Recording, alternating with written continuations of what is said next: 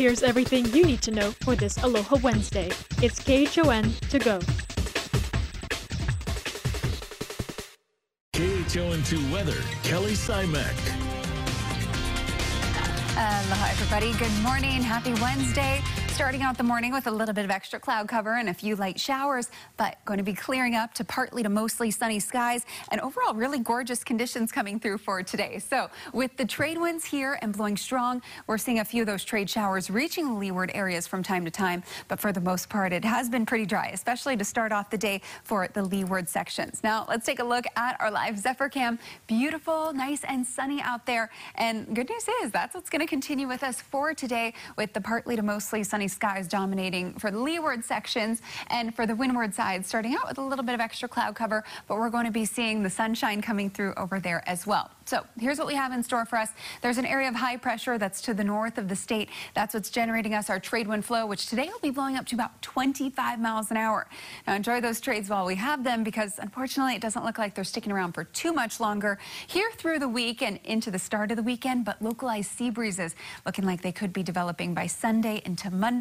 I'll have details coming up, but for now, let's find out about your surf for today and send it on out to Surf News Network's Gary Cooley, who has all you need to know. Hey, good morning, GQ. Hey, good morning, Kelly. Well, we've got Mako Pu'u top on the list again, thanks to those trade winds you're talking about. They are filling in right now. It's 2 to 3 plus at Mako Pu'u, down from what it's been, of course, and 3 feet still at Sandy Beach. Plenty power. Most spinal injuries occur at this size, so be aware of that. Now, Diamond, it's 1 to 2 plus, and Townside, boy, it is inconsistent. Occasionally 2, 2.5 there, and Makaha's mostly a foot, often on a 2, and the North Shore flat to 1. The high tide was an hour ago. It'll drop out at noon today and back to a big high tide at 6 this evening. Sun will set a minute earlier, 7 minutes before 7, and rise a minute later at 6:13 as the days get shorter. Hey, here is today's Need to Know.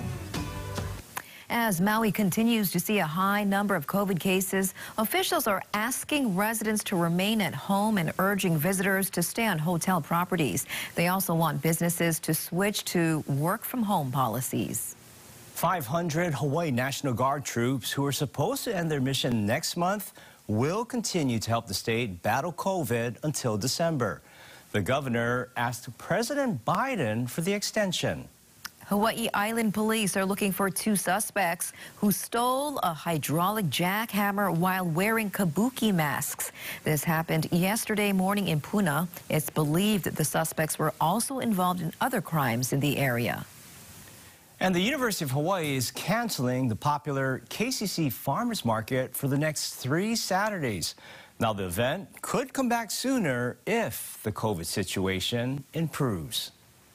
565 new COVID-19 cases and 1 death reported across the state yesterday.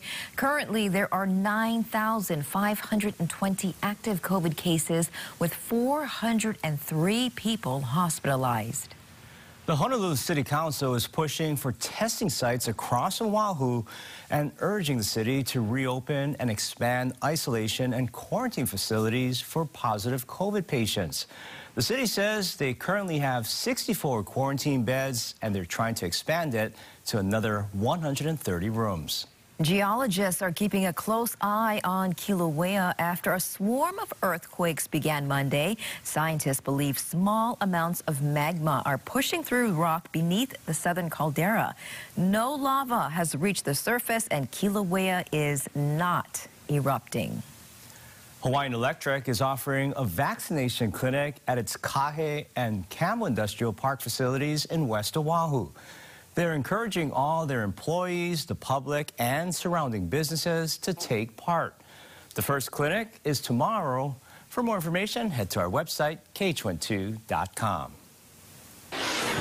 Yes, these new restrictions go into effect today. It is now 10 people indoors, 25 people outdoors, and all large gatherings at some of the most popular venues here on the island will be canceled until Wednesday, September 22nd.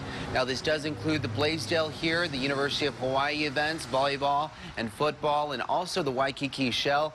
But as of right now, no conferences or meetings, trade shows, conventions, concert and live events, ticketed sporting events, sports tournaments, and gatherings in connection with weddings and funerals. Now, what is going to stay the same is organized recreational sports, spiritual services, also school events as well. School is going to operate the same. Social establishments that happen at restaurants and bars, an example like Hawaiian Brian's, also the Blue Note. Sometimes they have comedy shows and small live performances. That's going to remain the same. And also farmers markets and craft markets and open people markets will remain the same as well. So that's in place as of right now. Of course, it is in response to the high cases that we've been seeing of COVID-19. So with vaccination still happening and COVID-19 testing expanding here on the island of Oahu and really across the state, we'll definitely be keeping track of the numbers. And if there is anything new that does develop after this,